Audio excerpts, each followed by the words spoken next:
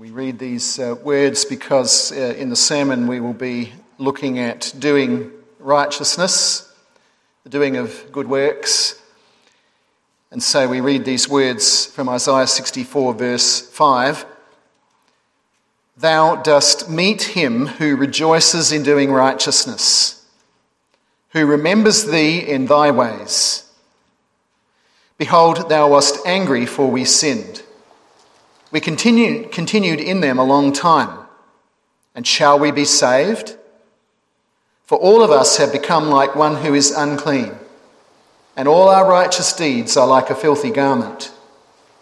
And all of us wither like a leaf, and our iniquities, like the wind, take us away. And there is no one who calls on thy name, who arouses himself to take hold of thee. For thou hast hidden thy face from us, and hast delivered us into the power of our iniquities. But now, O Lord, thou art our Father. We are the clay, and thou our potter, and all of us are the work of thy hand. Do not be angry beyond measure, O Lord, neither remember iniquity forever. Behold, look now, all of us are thy people. Would you then turn, please, to Galatians chapter 5? And I'll read verses 13 to 25. The text for the sermon is verses 16 to 18, and then I'll follow that by reading from the Westminster chapter 16, articles 4 and 5. First, Galatians 5 from verse 13.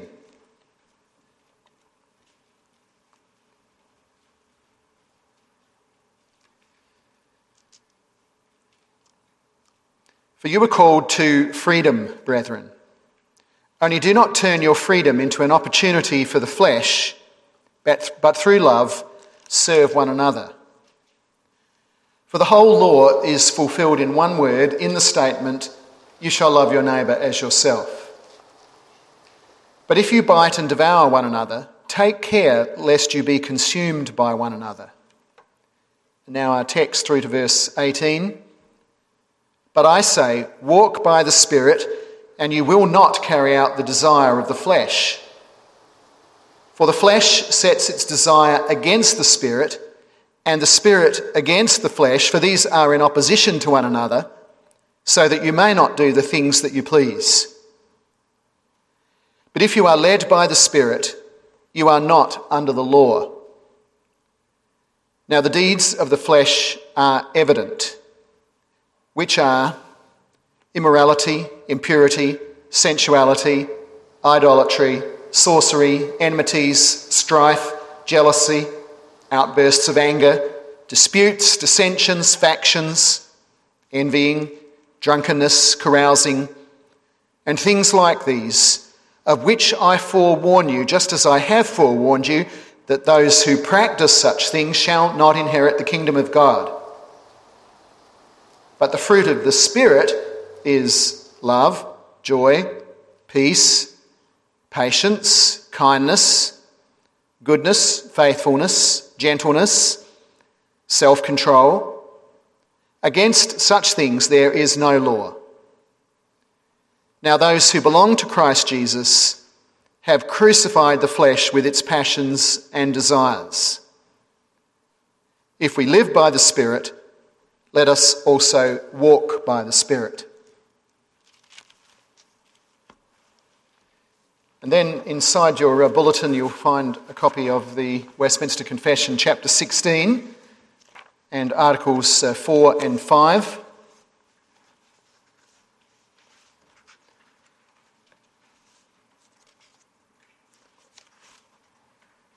In the chapter on good works.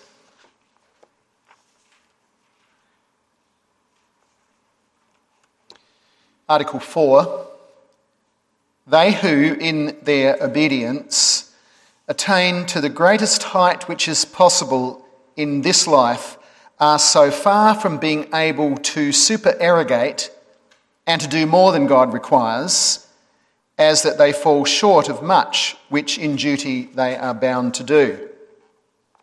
And then Article 5, we cannot by our best works merit pardon of sin or eternal life at the hand of God, by reason of the great disproportion that is between them and the glory to come, and the infinite distance that is between us and God, whom by them we can neither profit nor satisfy for the debt of our former sins, but when we have done all we can, we have done but our duty and are unprofitable servants. And because, as they are good, they proceed from his Spirit, and as they are wrought by us, they are defiled, and mixed with so much weakness and imperfection, that they cannot endure the severity of God's judgment. Let us pray.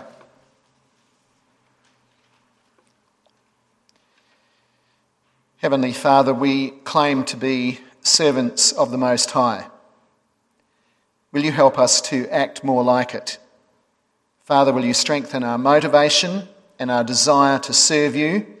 And will you strengthen us again in this by the preaching of your word this afternoon and by the work of your Holy Spirit within us as we hear that word? We pray this in Jesus' name.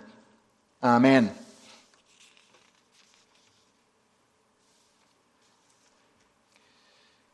Covenant people of God, you try to be a good person, and especially as a Christian.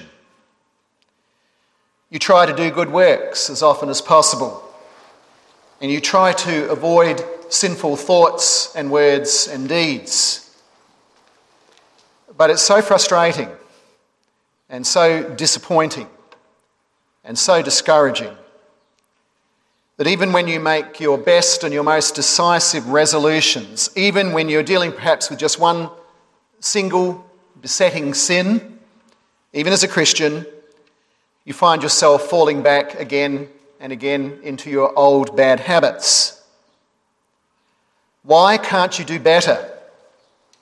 What holds you back? Well, the father of the free will era, Pelagius, he said that we don't actually have a sinful nature. We're not born with a sinful nature, one enslaved to sin. We've got a lot of bad examples around us, and Adam was a bad example. But we should be able, he argued, and we are able in theory, to be perfectly good. But of course, no one except the Lord Jesus Christ has ever succeeded in demonstrating his theory to be right. And that's not surprising that the Lord Jesus is the only one who's ever been able to achieve that, because his theory is not right. And we see why under two headings. First of all, we will look at what it means to be walking by the flesh, and secondly, walking by the Spirit. Walking by the flesh, where we get some idea of what it is that holds us back, and walking by the Spirit, where we get some idea of how we can move forward and perhaps do better. In the first place, when the text talks about walking by the flesh, it uses the word flesh here. The word flesh is used different ways in the New Testament, and in this particular case, it's referring to the part of us that is hostile to God, hostile to the Son of God, hostile to the Word of God, and hostile to the Spirit of God. This is talking about our old fallen nature, which still clings to us even though we are Christians. Now, of course, in the case of the unbeliever, there is only this one fleshly nature. So a non-Christian can only do things that are hostile to God. Sometimes he does that by way of direct disobedience to God's commandments. Sometimes he does it by doing the right thing, doing things that are good in themselves, but he doesn't do it out of love and dedication to the Lord. And so that too is another variation on the theme of walking according to the flesh. In the case of the Christian, though, we have a new nature that has been created by God through the work of his Word and his Holy Spirit in our lives. The The Holy Spirit creates a new principle of spiritual life that changes who we are at the core of our being. He does that for all. At some point, he does that for all of those for whom the Lord Jesus died, for all of those who are elect. And because of that, there is created in us a desire to obey God and to serve God according to his word and as moved by his Holy Spirit. But it is this very same truth, or two truths really, the truth of the old nature that still clings to us, and that which the Holy Spirit creates in us, that new life. It is the combination of those two things that signals a war. And that war is expressed in verse 17 here. The flesh sets its desire against the Spirit, and the Spirit against the flesh. The unbeliever may have a struggle sometimes with his conscience, because deep down every unbeliever has some idea of what is right and wrong. But in the case of the Christian, it's more than a struggle with our conscience. In the case of the Christian, there is this life that is created in us and guided within us and led even by the Holy Spirit, struggling against that part of us that wants to side with the devil. And we know about that struggle well, perhaps most familiar with it from Romans chapter 7. And what the Apostle Paul is saying here has a lot of similarity to what he says, though in briefer form, with what he argues in Romans 7.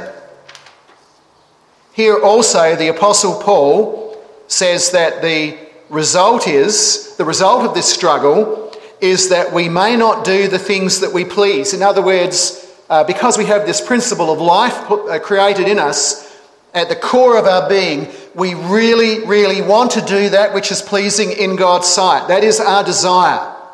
That is what we would be pleased to do those good things that are pleasing in his sight.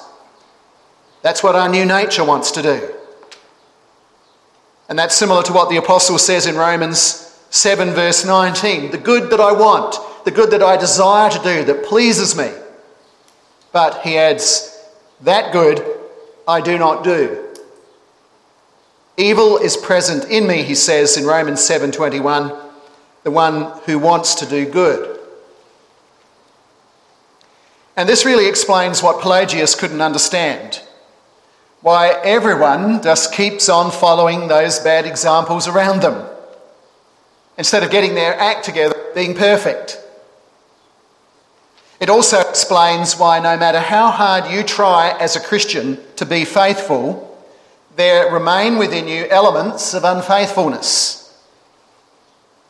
And it also explains why, if you would take the most godly Christian you know, and you would observe their lives very, very carefully, you might have to move into their home to do that.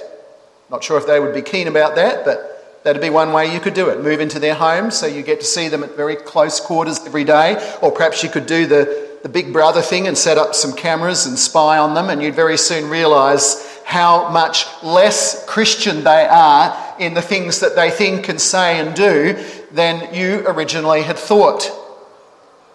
And the same would be true of you if you were that person that somebody else looked up to in that way and thought to themselves when they look at you, that's the most Christ-like person I know.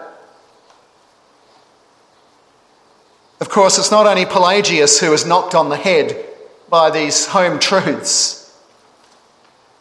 This also has something to say against some of the historic teaching of Roman Catholicism. Especially in Westminster 16, in these two articles 4 and 5.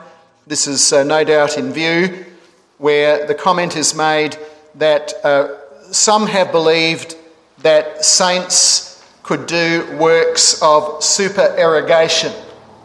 Supererogation, super means above, and the rest of it has to do with what is asked. So supererogation, works that go above and beyond what is asked of you. In this case, works that go above and beyond what God requires of you. Things that go beyond the call of duty, creating, in the Roman Catholic view historically, an excess of merit. spare merit left over in your life because you do so much more than what God ever asked of you in his law. Like a child who's asked to clean up his room, mum and dad go out for a while, when they come back, let's say a teenager who's asked to clean up his room, mum and dad go out for a while, they come back and they find the whole house has been done. We weren't asked to do it, but the kids did it anyway. A work of supererogation, going beyond the call of duty. And like a person with spare cash, Roman Catholics used to argue that excess merit could be banked. It could be put in a kind of treasury, the treasury of merit, alongside Christ's payment for our sins, which also went into that treasury. And from there, like a bank, it could be drawn on. That excess merit could be drawn on. It could be drawn on in Roman Catholic teaching by the Church, especially through the Pope. It could even be purchased as an indulgence in the Middle Ages to shorten the time that sinners spent in purgatory, either for yourself or for others, other loved ones.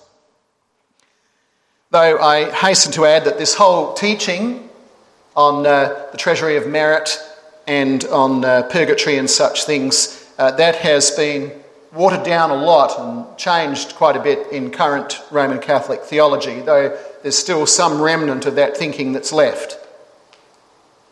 Against this, Article 4 foretells us that even those who reach the greatest height of obedience that's possible in this life, so think again of that person you regard as the most godly Christian you know, or you can think historically of some of the great Christians of the past, if you wish.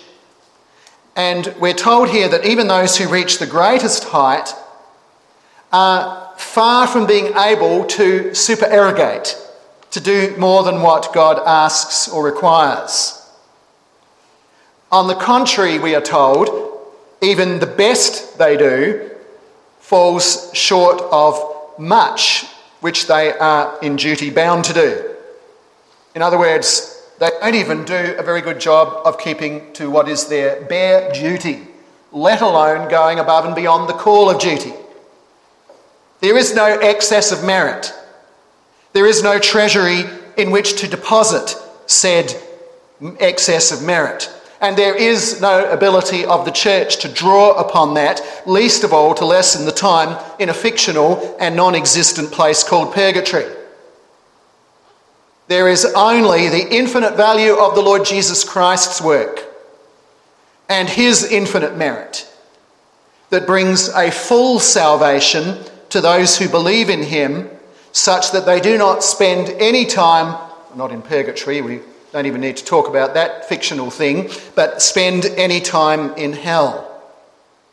A full salvation that requires no lending or borrowing from anybody else's supposed merit other than the Lord Jesus Christ. Now, the Westminster in chapter 16, article 5 goes on to expand on this and to spell out the reasons why even our best works cannot merit the forgiveness of sins, let alone having anything left over to help out others. And we could perhaps summarise this under 4 different categories.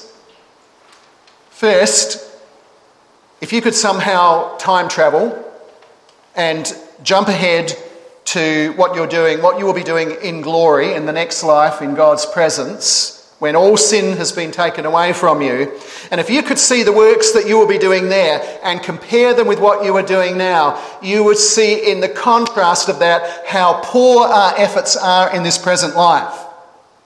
We are like a child. You know how little children do drawings, and they proudly come and they show their cute little drawings to you, and they've got 2 little sticks for legs and some arms like that with fingers splayed out, and then a gigantic head, usually with very big nose, from the perspective of a child who's down here looking up at these tall adults. And that child can be very proud of his work, but come back a few years later when he's learned to draw a bit better. Come back when he's an adult and looks at that and he laughs, because he realises what a poor effort it was compared to those who can draw well. And so it is, if we could see the works that we will be doing in glory and compare that with what we are doing now, we would see what a great disproportion it is, as the Westminster says, between the two. A second group of arguments comes from the fact that our failures to do everything that we should, even by our bare duty, as well as our active sinning, creates a debt to God because we have failed to offer perfect obedience and the service that he deserves, and in fact gone exactly the opposite way and actively disobeyed his word on so many occasions. And this debt in itself would mean that we deserve eternal death. It creates an infinite gulf between the holy God and the sinner who has that debt, which is eternal death. And it is only the infinite value of the Lord Jesus Christ's work that can bridge that gulf. And so again, there's no way that we can even do our duty properly and bridge that gulf in our own strength by doing that, let alone have anything left over to help bridge anybody else's gulf. Only the Lord Jesus Christ can do that.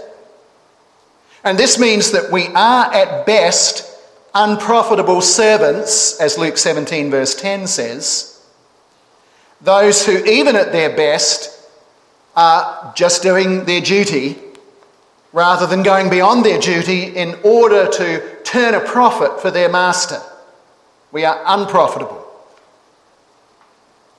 A third group of arguments, because even the smallest good that we do in thought or word or deed is moved by the Holy Spirit. Remember, we saw that last week in the previous article, Article 3 in chapter 16 of the Westminster. So any good we do is moved by the Holy Spirit, comes out of the new life that he's created in us, comes out of that gift of faith and his work of sanctification, comes out of the work of the Spirit in all of these ways. And not only that, any good we do is only good because it is sanctified and cleansed by the work and through the merits of Jesus Christ. And that leaves no bragging rights whatsoever for us. All the merit is his, all the praise is his. There's nothing there for us. In fact, from our side, the only thing we contribute when word and spirit move us to do what God wants us to do, and when we act on that, what we do ourselves as we act on that prompting and that leading and guiding is still tainted by the sin that clings to us and mixed in with weakness and imperfection, as we are reminded here. And then a fourth argument, because of all of these things, if God would judge us simply by the standard of his law and not in the merits of Jesus Christ, we would not be able to endure, and nor would any of our works. This critique of our good works answers not only medieval Romanism, it actually answers all works-based religions of the world, and that is all religions of the world other than Christianity. In theological college, we've had to study different religions, the religions of the world, and I've never come across a single exception. All are works-based in terms of earning whatever equivalent they have or claim of salvation. And Christianity, the biblical, the true religion, is unique in this teaching that it is not only salvation that is by grace alone and not on any other basis, but also the doing of good works that are acceptable to God are only on that basis of grace. No merit for man. Well, despite all these limitations that we've looked at so far, it is nevertheless possible for the believer to walk by the Spirit. And not just possible, it is something that happens in the life of every believer. Walking by the Spirit, our second and final point. And walking by the Spirit is not some mystical experience led by the Holy Spirit or some higher state that some Christians reach, only a few perhaps, where they become close to being perfect in their works and life. No, this is given here as a command. It's given as a command to all Christians, to all the readers of this book of Galatians, to walk, that is, to make this the habit of your life, to live in the way that the Holy Spirit not merely guides you, but in the way that he directs and leads you, the way that's laid down by God's word. For though it is true that we have an old nature, with the devil harassing us and hindering us and tempting us every inch of the way, we are also those who have been born again, who've been given that new principle of spiritual life within by the work of the Holy Spirit, and given the gift of faith by the Holy Spirit, and who have the Holy Spirit dwelling within us as in a temple, a Spirit who sanctifies us, who leads and guides and teaches us progressively to become more and more like the Lord Jesus Christ. And when the Holy Spirit so works in us, Scripture says that the Lord Jesus Christ also dwells in our hearts through faith. I'd like to read Ephesians 3 to you in this connection. If you turn to Ephesians chapter 3, verses 14 to 19.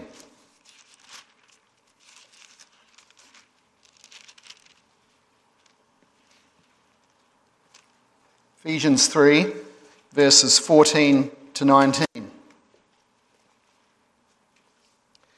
Where the same apostle writes, "For this reason I bow my knees before the Father, from whom every family in heaven and on earth derives its name, that he would grant you, according to the riches of his glory, to be strengthened with power through his Spirit in the inner man, so that Christ may dwell in your hearts through faith, and that you, being rooted and grounded in love, may be able to comprehend with all the saints what is the breadth and length and height and depth, and to know the love of Christ which surpasses knowledge, that you may be filled up to all the fullness of God."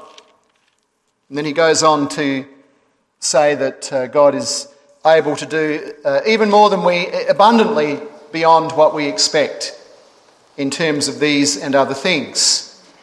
And I read this to make this point, that, congregation, it is not like you have no help in the doing of good works and in the progress of your sanctification. It is not like you have no help, that you are left alone with your limitations and left alone with your debilitating weakness. As a result of all this help, the apostle says, you will not carry out the desire of the flesh. Just as he noted before, that we don't do the things we please because of our old nature. Here he also says in verse 16 that you will not carry out the desires of the flesh.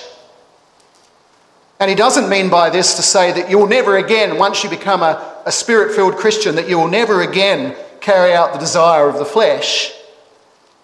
What he means is this, that whenever you seek and find the help of the Holy Spirit and act on that guidance and that leading of his, you will be helped to resist the devil. You will be helped to resist the desires of the flesh, and you will be enabled to obey God, albeit with all of those weaknesses that still cling to us. And this, you see, is said to leave us with absolutely no excuse whatever with the carrying out, when it comes to carrying out the desire of the flesh. We have no excuse for doing that. A Christian should never give in to sin on the ground that he might say, well, the devil made me do it, and I had no choice, because who am I to resist the devil? And a Christian should never say, I gave into this temptation because it was too great for me and I simply couldn't help it. He should never say, I am too weak to resist this sin. Well, in a sense, he can say that because we are too weak in ourselves, but the Holy Spirit is not weak. In fact, he is sovereign, and he will give strength for obedience if we want it. Well, no excuses, no reason for some fatalistic capitulation to Satan and to sin. However, as verse 18 reminds us, if we are under law, and again that's an expression that has different nuances throughout the New Testament. If we are under law, verse 18, then we might have reason, we might as well give up before we even begin trying to resist sin if we are under law in the sense that it's meant here. Under law in this case means trying to obey the law of God in your own strength, trying to save yourself by your own obedience and through your own merit, without reliance solely upon the grace of God in Christ and the leading of the Holy Spirit. For it is impossible to do good, acceptable work, to work rightly in that under law manner. But if, on the other hand, we have the Holy Spirit indwelling, granting us that spiritual life, then we will make a start in walking by the Spirit.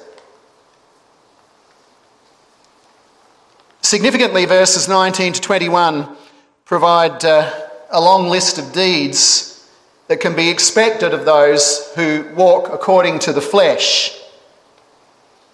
And perhaps as we read that list, it is good for us to examine ourselves and see if any of that is present in our lives. Maybe not in the deeds very overtly, maybe not so much in the words that we speak, but thoughts perhaps. At least that, if not more. And then we come with this contrast in the following section, verses 22 and 23, the contrast that comes with the fruits of the Spirit. So you might say there is a contrast there between the fruits of the flesh, the deeds of the flesh, and the fruits of the Spirit. And the contrast between the two leaders, flesh versus Spirit, and the two walks that result from following those leads, the difference, the contrast between them couldn't be greater. If you know the Lord Jesus Christ and belong to him, you are indwelt by his Spirit. That is a given. And if you are indwelt by his Spirit, you are indwelt by the Spirit who produces and grows these fruits. That is a given. Examine yourself, and what do you see? Well, no doubt a mixture of what we read in verses 22 to 23, at least in our thoughts, if not more, and the deeds of the flesh in verses 19 to 21, a mixture of the fruits and the fruits of the Spirit and the deeds of the flesh. But isn't it true that we want to see more of the fruits of the Spirit in our life and less of the deeds of the flesh?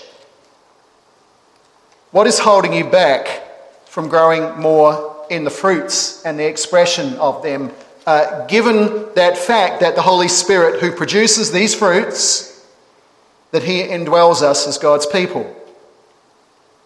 Are we held back by inertia? Satisfied with our current state at the state of rest so that we need a push to get us moving, otherwise inertia keeps us where we are? Is it laziness? Is it pessimism? A lack of trust in the power of the work of the Lord Jesus Christ and in the sovereignty of his Spirit, that we think, what's the point in walking in this direction because we're not going to be able to do it anyway? A man with an injured leg who convinces himself that it's going to hurt too much and it's going to come to nothing may not take a step to test his healing.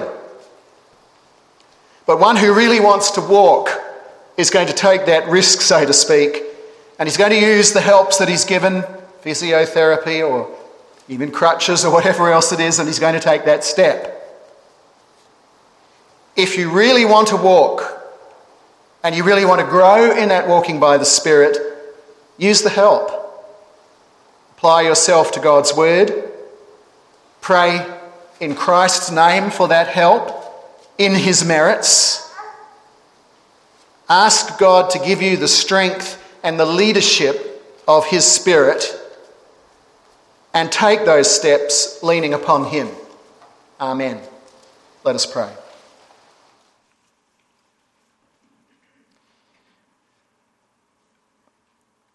Heavenly Father, it is not our desire to be held back or to hold ourselves back in the doing of good to your glory.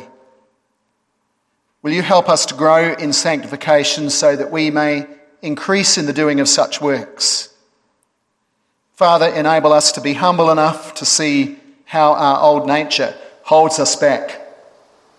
And will you cause that to fill our lives all the more with gratitude that we can see that we can rely upon your grace and accept the works of the Lord Jesus Christ and the merits of the Lord Jesus Christ as the basis of our salvation, and the basis also of us being able to do acceptable works. And Father, will you also make us all the more assured of our salvation through him? But do not let us use our weakness as an excuse for a lack of effort on our part. Teach us to be led, to cooperate with your Holy Spirit, and to follow that lead that he gives us. We pray this in Jesus' name. Amen.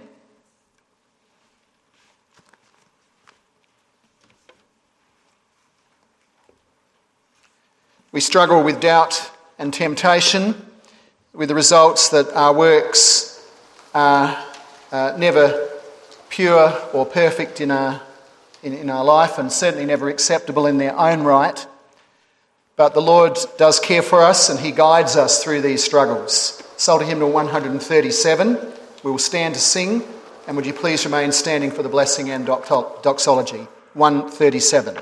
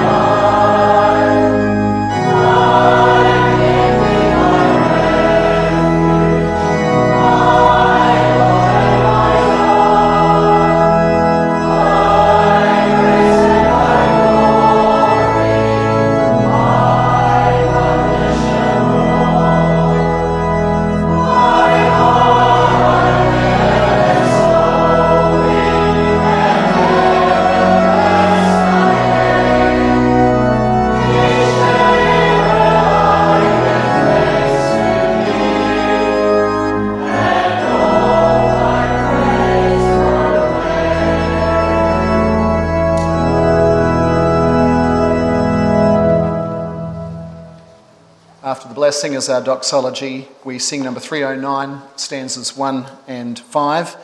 And with this blessing, we are again reminded of how much help we have from the Lord. Triune help, triune blessing. The grace of the Lord Jesus Christ and the love of God and the fellowship of the Holy Spirit be with you all. Amen.